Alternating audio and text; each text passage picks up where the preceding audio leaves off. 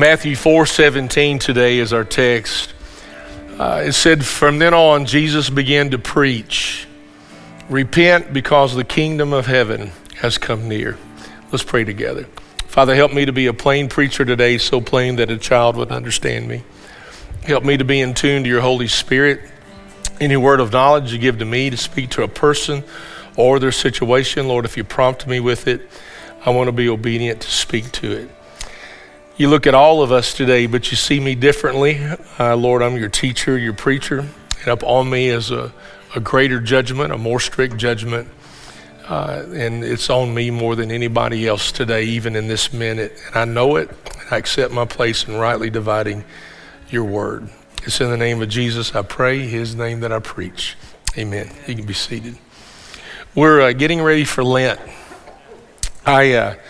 I grew up Southern Baptist, not practicing Lent or Advent. Heard a little bit about it, but never practicing it.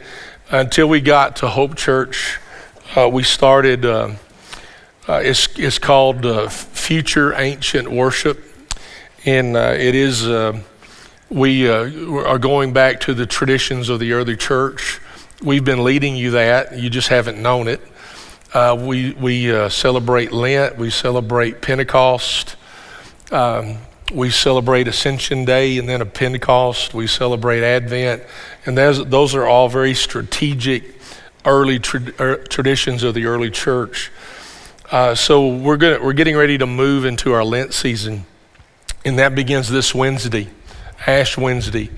And you've seen it on Facebook already, but from 6 to 7:30, Wednesday night, we will be here, and we will have stations. We call them marking stations. And you just come in, you and your family or whomever, and we will mark you with the ash. We will say a blessing over you and pray over you as you begin your Lent journey. So today is going to help you understand what you do during this time of Lent. So Jesus is preaching here. I used this the other Sunday, and we're going to be using this verse because I'm starting a series next Sunday up until Palm Sunday about thy kingdom come. And the series did not happen because of what's going on. I put together this series back in December. It just seems to fit. You know, you wonder how that happens, right? And it says the kingdom of heaven has come near. And Jesus is preaching after his temptation in the wilderness, which our 40 days of focus is to be in conjunction with his 40 days of focus while he was in the desert. So Lent is a word that's talking about these 40 days. And it also is a word that means springtime and bursting forth. I don't know about you, but we've got flowers coming up that ought not be coming up till late March. We've had a great cold spell in December, as you remember, but we've really been blessed with pretty warm weather. So Lent and the springtime means it's a time of bursting forth.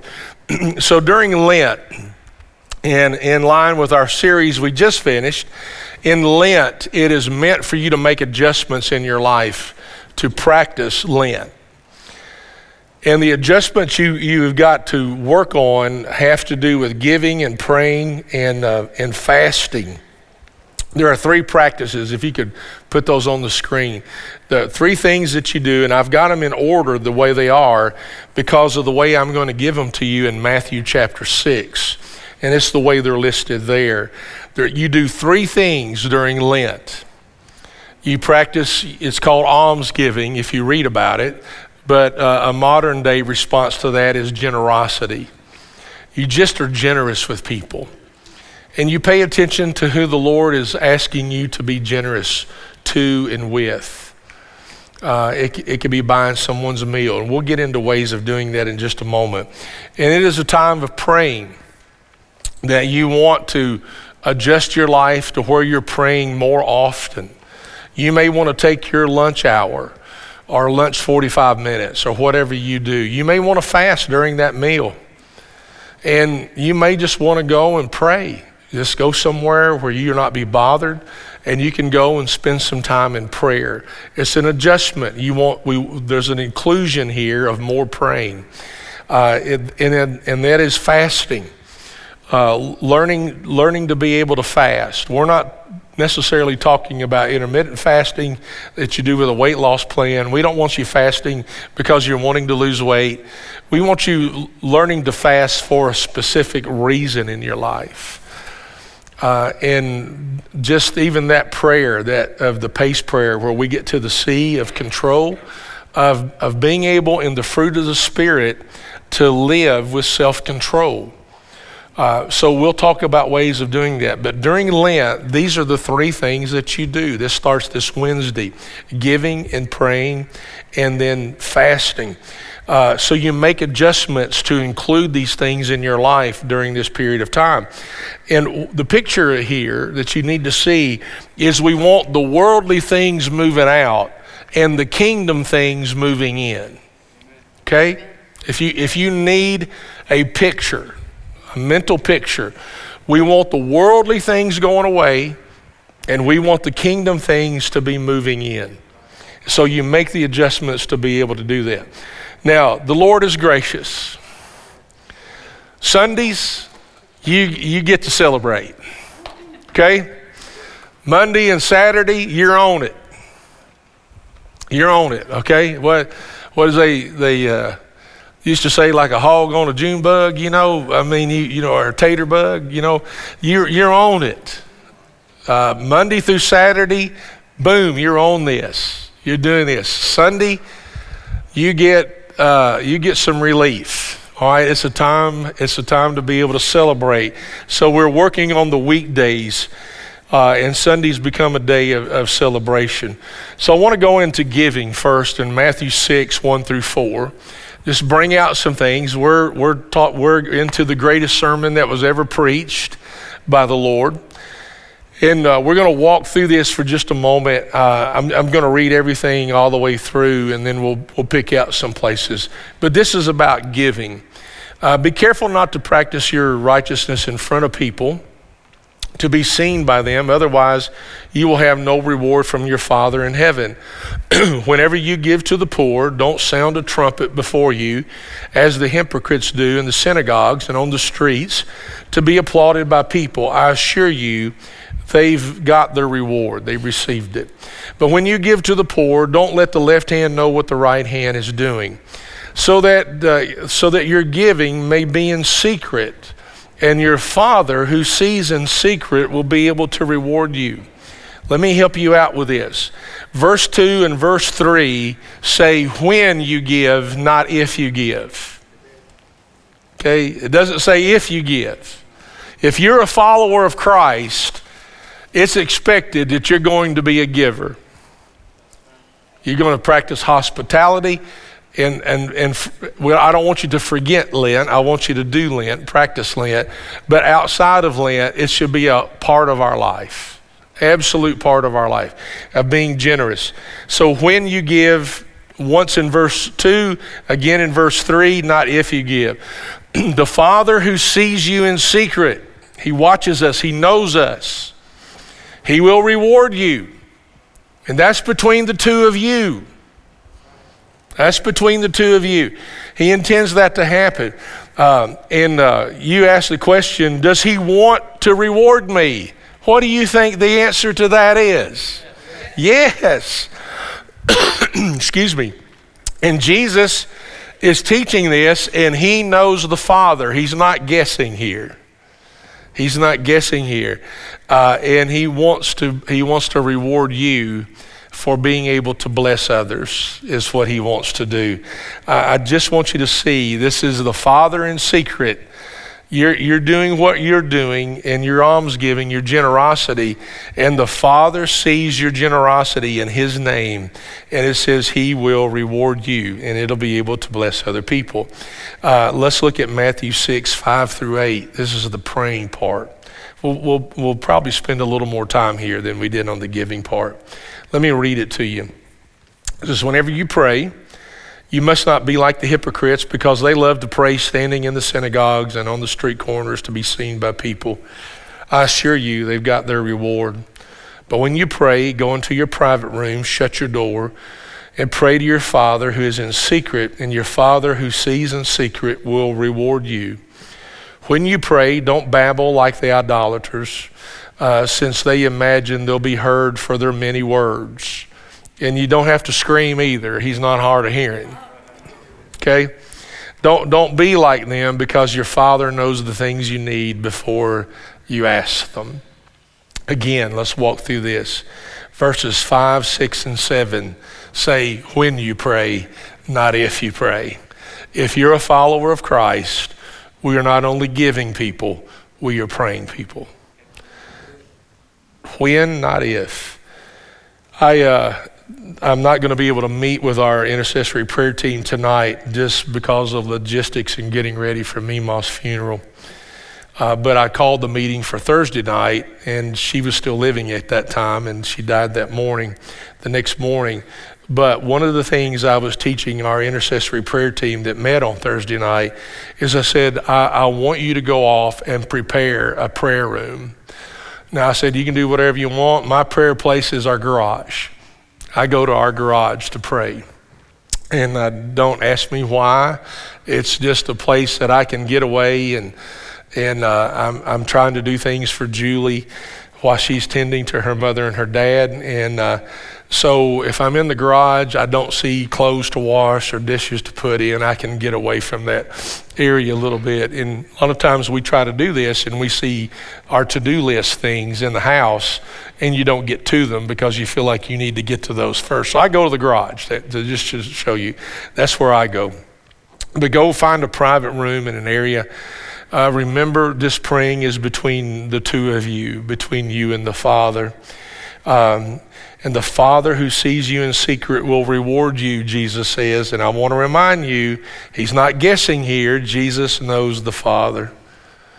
Now, when you see this here in light of what's happening right now around us, and you're seeing Jesus telling people to go off and pray by themselves, you have to have some kind of a question mark. Well, what about Asbury? What about God's call to collective prayer? And I want you to know collective prayer happens, and it should. I want you to look at Acts chapter 1, verses 12 through 15 for just a minute. This is after the ascension, and this is before the Holy Spirit comes in to birth the church in Acts 2. This is Acts 1, 12 through 15. Then they returned to Jerusalem from the mount called the Mount of Olives, which is near Jerusalem, a Sabbath day's journey away. When they arrived, they went to the room upstairs where they were staying. Peter, James, John, there's the list of all of them. Thomas, Andrew, Philip, Thomas, Bartholomew, Matthew, James the son of Alphaeus, Simon the Zealot, Judas the son of James. All these were continually united in prayer along with women, including Mary, the mother of Jesus, and Jesus' siblings, his brothers are there. During these days, Peter stood up among the brothers, and the number of the people who were together was about 120. So there's a group of 120 people who have met for 10 days, and they are together in prayer, and they're praying.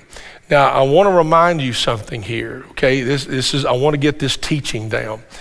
Some people think these 120 people for 10 days prayed the Holy Spirit down. That's not the case. The Holy Spirit was already promised before this prayer group ever assembled, okay?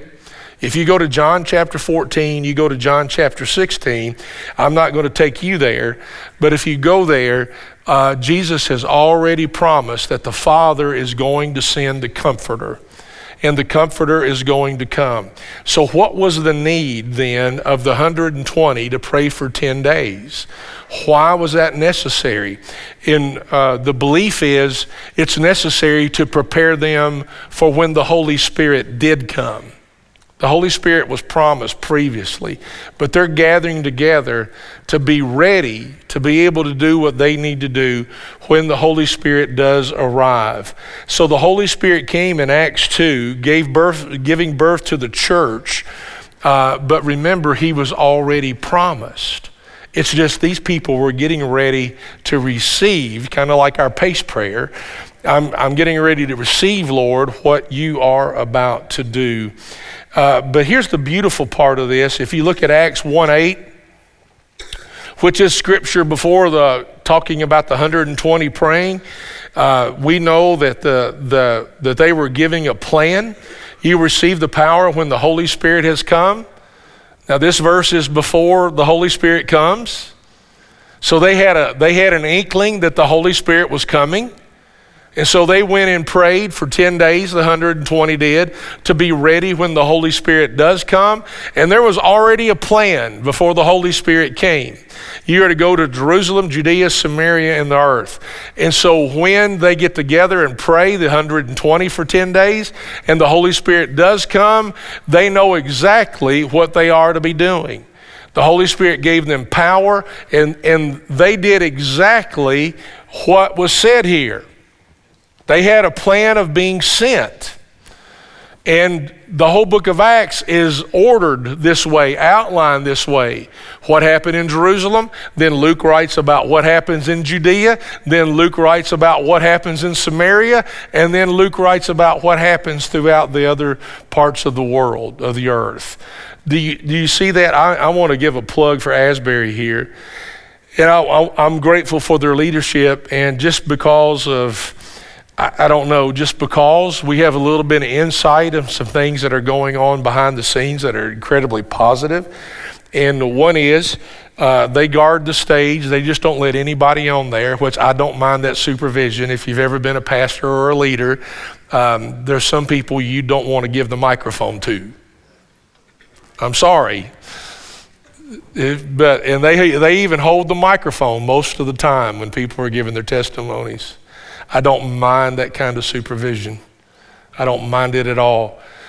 But one of the beautiful things that I've read lately, and that you have read, is they're already talking about how they're going to lessen the meetings and start sending the people out. Have you read that? And I think that's beautiful. I think after today, they are going to limit the hours you can be there, how long you can be there, because the leadership there on the university side and on the seminary side are coming together. President Brown and President Tennant. I know President Tennant. I don't know President Brown, but Andrew does very well. Our Andrew knows him pretty well. But they're like, classes are still going on here. Do you understand? I mean, I understand you got to think through a lot of this stuff, but what I'm excited about is there's a picture going on there that is here in Scripture. They're going to start limiting the meetings because they feel like it's time for the commissioning. It's time for the sending of people to be able to go back. So I see a model here being done, and I just want to bring that out. If you've been to the Asbury revival, you should be renewed. It should come back to your home. It should come back to your marriage. It should come back to the way you parent. It should affect your prayer life, your attitude. The words that come out of your mouth are the ones that shouldn't come out of your mouth. It ought to be a blessing in that. But that's exactly, there's collective prayer here, but then Jesus is saying there's private prayer. He actually calls us to private prayer. Folks, listen to me. You can have the same personal revival that they are having collectively. Are you listening? We've been talking about the presence of God and you being in His presence for a number of years here. You can have the same personal revival with the Father that they are having collectively with the Father. And that's the intent. You're gonna say, well, people that come back from Asbury, it looks like they've been with the Lord. Well, the same thing can be said of you even in your prayer closet. When Moses went to the tent of meeting and he came back, they're going, you've been with the Lord, because the glory of the Lord is around him. They could see it. Listen, are you listening? Are you listening? when you go into your private area of prayer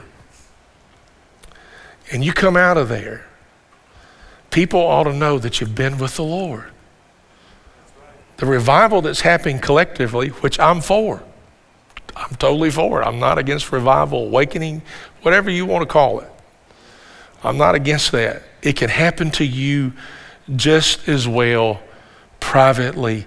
It's a renewing that's there. But he does tell us to go be alone with the Father. Sometimes my counseling today in my older age, I don't know if it's wisdom or I'm just tired. I hope it's wisdom. But I'll tell people, they'll call, I got this going on. And here's what I'll say to them. Have you been with the Father? No. Well, then why are you calling me? Go be with the Father, and then call me back and tell me what happens. When Isaiah got to be with God, he said there's a lot of things, but he said he's a wonderful counselor. He's a wonderful counselor. And so I don't know what's happened to us, that thinking about being alone to God is a foreign concept. But as your pastor, I'm going to lead you and challenge you to spend time with the Father. To be able to spend time with the Father. That's what we did with Meemaw going on to be with the Lord. That's what we did. We know she's not suffering. We rejoice in what is going on. I know Meemaw. I've known her most of my life, but I've been a part of the family since 1979, but I knew Meemaw well before then. And I got a picture of even how she's reacting to heaven because we know her so well. But if you be with the Father, the world is going to know it, okay? They're going to know that you walk with the Lord. So there's giving and praying. Let's deal with fasting. Matthew 6, 16 through 18. When you fast, don't be sad-faced like the hypocrites, because they wanted everybody to know they were fasting. For they make their faces unattractive, so their fasting is obvious to people. I assure you they have your reward. But when you fast, put oil on your head and wash your face. Be normal. So that you don't show your fasting to people, but to your Father who is in secret, and your Father who sees in secret will reward you.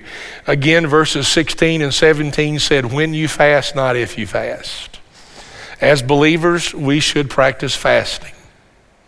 You need to understand that. Some of you may need to talk to your doctor before you do that. May be some wisdom there, but the Father who sees you in secret will reward you. Let me remind you, Jesus is not guessing here. He knows the Father, and it's between the two of you. It's between the two of you. What do you fast from? What? Today in our culture, a lot of people fast from social media.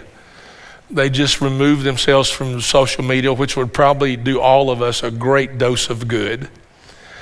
Just to remove ourselves from that. Some people it's TV, obviously food. Some people remove sugar from their diet. Some people go to eating one meal a day in conjunction with 80% of the world only has one meal a day. Then there's a way you can do this. If you fast and only eat one meal a day, then if you spent $10 on 2 other meals, which would be $20, in 6 days would be $120. You can knock out 2 of these right there. I'm going to eat 1 meal a day, and whatever I spend for lunches outside that I didn't eat, then that times 6 is $120. You can be generous with somebody for $120. And maybe those meals that you miss, you can include them in prayer, and you've really got Lent already wrapped up there. That seems like a neat little package. Those are some things that you can do. But it's really meant for you to fast from something that's considered a luxury to you. The whole point of fasting is for you to have a little bit of sacrifice and a little bit of an adjustment there and a little bit of suffering there. Hang on. that takes prayer for you to get through it. Do you see that? It takes more time of praying to be able to get through it. So remember I told you, it's the world going out and the kingdom coming in. Excuse me. And so we replace what we're fasting from with prayer, devotion, focus, scripture, worship, the big five. This is a good thing to do here. The big five is worship and evangelism, discipleship and fellowship and ministry. Just replace it with some of those activities in the kingdom of God. So we celebrate, remember, if you're fasting Monday through Saturday, you get to celebrate on Sunday. If you're fasting from social media, you're off of it Monday through Saturday.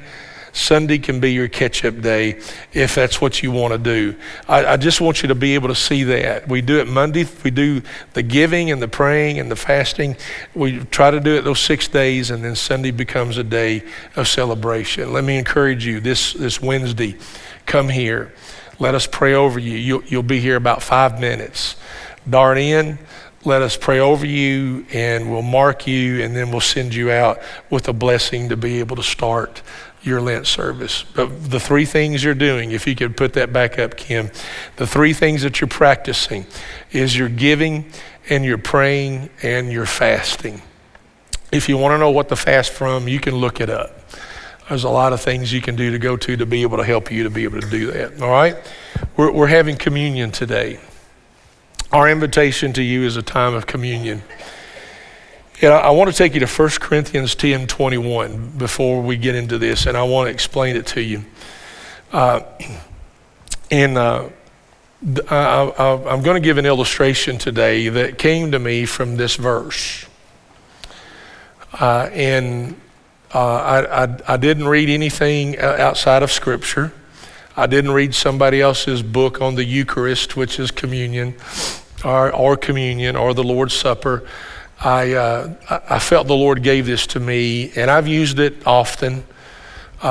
We started doing this back in the middle school, and the Lord gave me a clear picture of this in my life. So I guess I'm trying to tell you, it came from Scripture, but this is the revelation He gave me and that I've been able to use. Let me read it to you. It says, "You cannot drink from the cup of the Lord and the cup of demons. You cannot share in the Lord's table and the table of demons." Now, my mind, if you were to be around it, can be a little strange. So I looked at the first part, cup of the Lord, the cup of demons. Then I looked at the second part, table of the Lord or the table of demons, and this is what I felt the Lord give me. And we're going to focus on the tables. In my mind, the Lord gave me a picture of 2 tables. One of them, and I don't care which side you put it on, but just put it on one side. One table is dilapidated, torn up, broken, ugly, falling apart. And on that table is doubt and worry and fear and anger and hate and rage and lust and selfishness and greed. Do y'all hear that? Okay. And there's other negative emotions that you can come up with. But even death. When Meemaw died, the only part of her that knew death was her body. She did not know death. When you and I die, the only thing that's going to know death is your body. You will never know death. Why? Because when you came to Christ, you have crossed over, say it with me, from death unto life. So that table of demons has got all the yucky stuff. Over here is the table of the Lord. It's beautiful.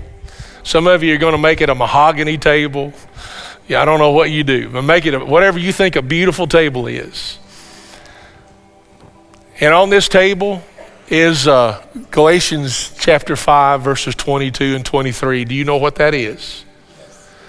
It's the fruit of the Spirit. There's love, joy, peace, faithfulness, meekness, gentleness, self-control. That's all over here. This is the table of the Lord, right? There's grace, there's mercy, it's just here, right? Now, here's the question. Which chair do you have your table up to? That's what the Lord gave me. I mean, just treat it like your table in the den or your kitchenette or your dining room or whatever it is you do. But where do we have our chair? And the truth is, a lot of us have got it at the table of demons. We're just filled with negative emotions all the time, and then the Lord uses them to affect other people. You see that? But the intention of our life is to be pulled up to this table, right here, with the Lord. And guys, back to the praying part, you go be with the Father. How do I get from that table to this table? It's called confession and repentance. I'm going to say, Lord, I've been here, and you know it, and I know it. I didn't need to. I didn't need to. And I need you to forgive me. I need you to cleanse me. So how do I get from this table to that table? Confession and repentance. The Lord's dying on the cross made it possible for us to leave that table and come to this table. He sacrificed for us. He paid the penalty of our sin for us. And we remember that today. So why do we come in here and celebrate and worship and do all we do, but yet we sit in the chair at the table of demons, and we know we're to be at the table of the Lord? And I'm telling you, personal care, soul care of you being with the Father will keep you at this table. The enemy and the world is going to try to move you from that table to this table. But the things of God are going to move you from that table to his table. And that's what this table is here today. There's conversion, there's salvation, there's grace, there's mercy, there's the fruit of the Spirit here. And we come and we remember his sacrifice because he made all that possible. Not only did he pay the penalty for our sins, listen, he tore open the tent so that I don't have to go through anybody else to the Father but through him. He made that possible by his death on the cross and him being raised from the dead. He is my high priest. I can go to the Father, and I go to the Father through the Son. And we remember the Son today. We remember Jesus, our sacrifice, our penalty. He is our Savior. Folks, if you're at this table, the table of demons, leave it. There's nothing there for you. They only entice you so that you will not be in the table of the Lord. And the table of the Lord says, come. He says, come. So when you come today for communion, would you thank him for his sacrifice? And would you thank you that he invites you to have a seat at his table? He prepares a table before you in the presence of your enemies. And he says, come. The Spirit and the bride say, come. So if you need to confess that you've been at the table of demons, you do that. And then turn, leave it, and come to the table of the Lord. All right? Let me pray over you. If you need a counselor, see me. Our counselors will have eyes. If you need one of us, you may want to kneel and pray.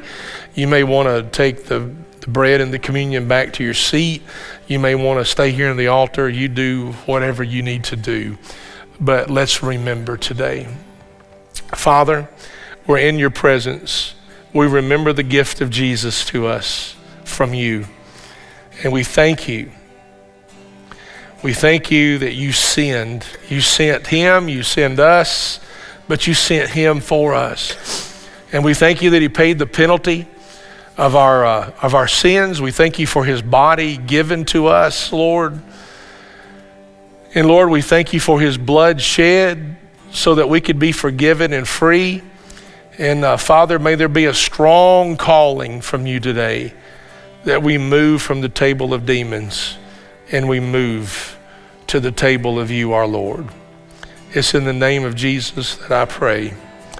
Amen. Church, would you stand with me? The team's going to lead us. And you come. I had a time that you spend with the Father. But if you're at that table, let's move, okay?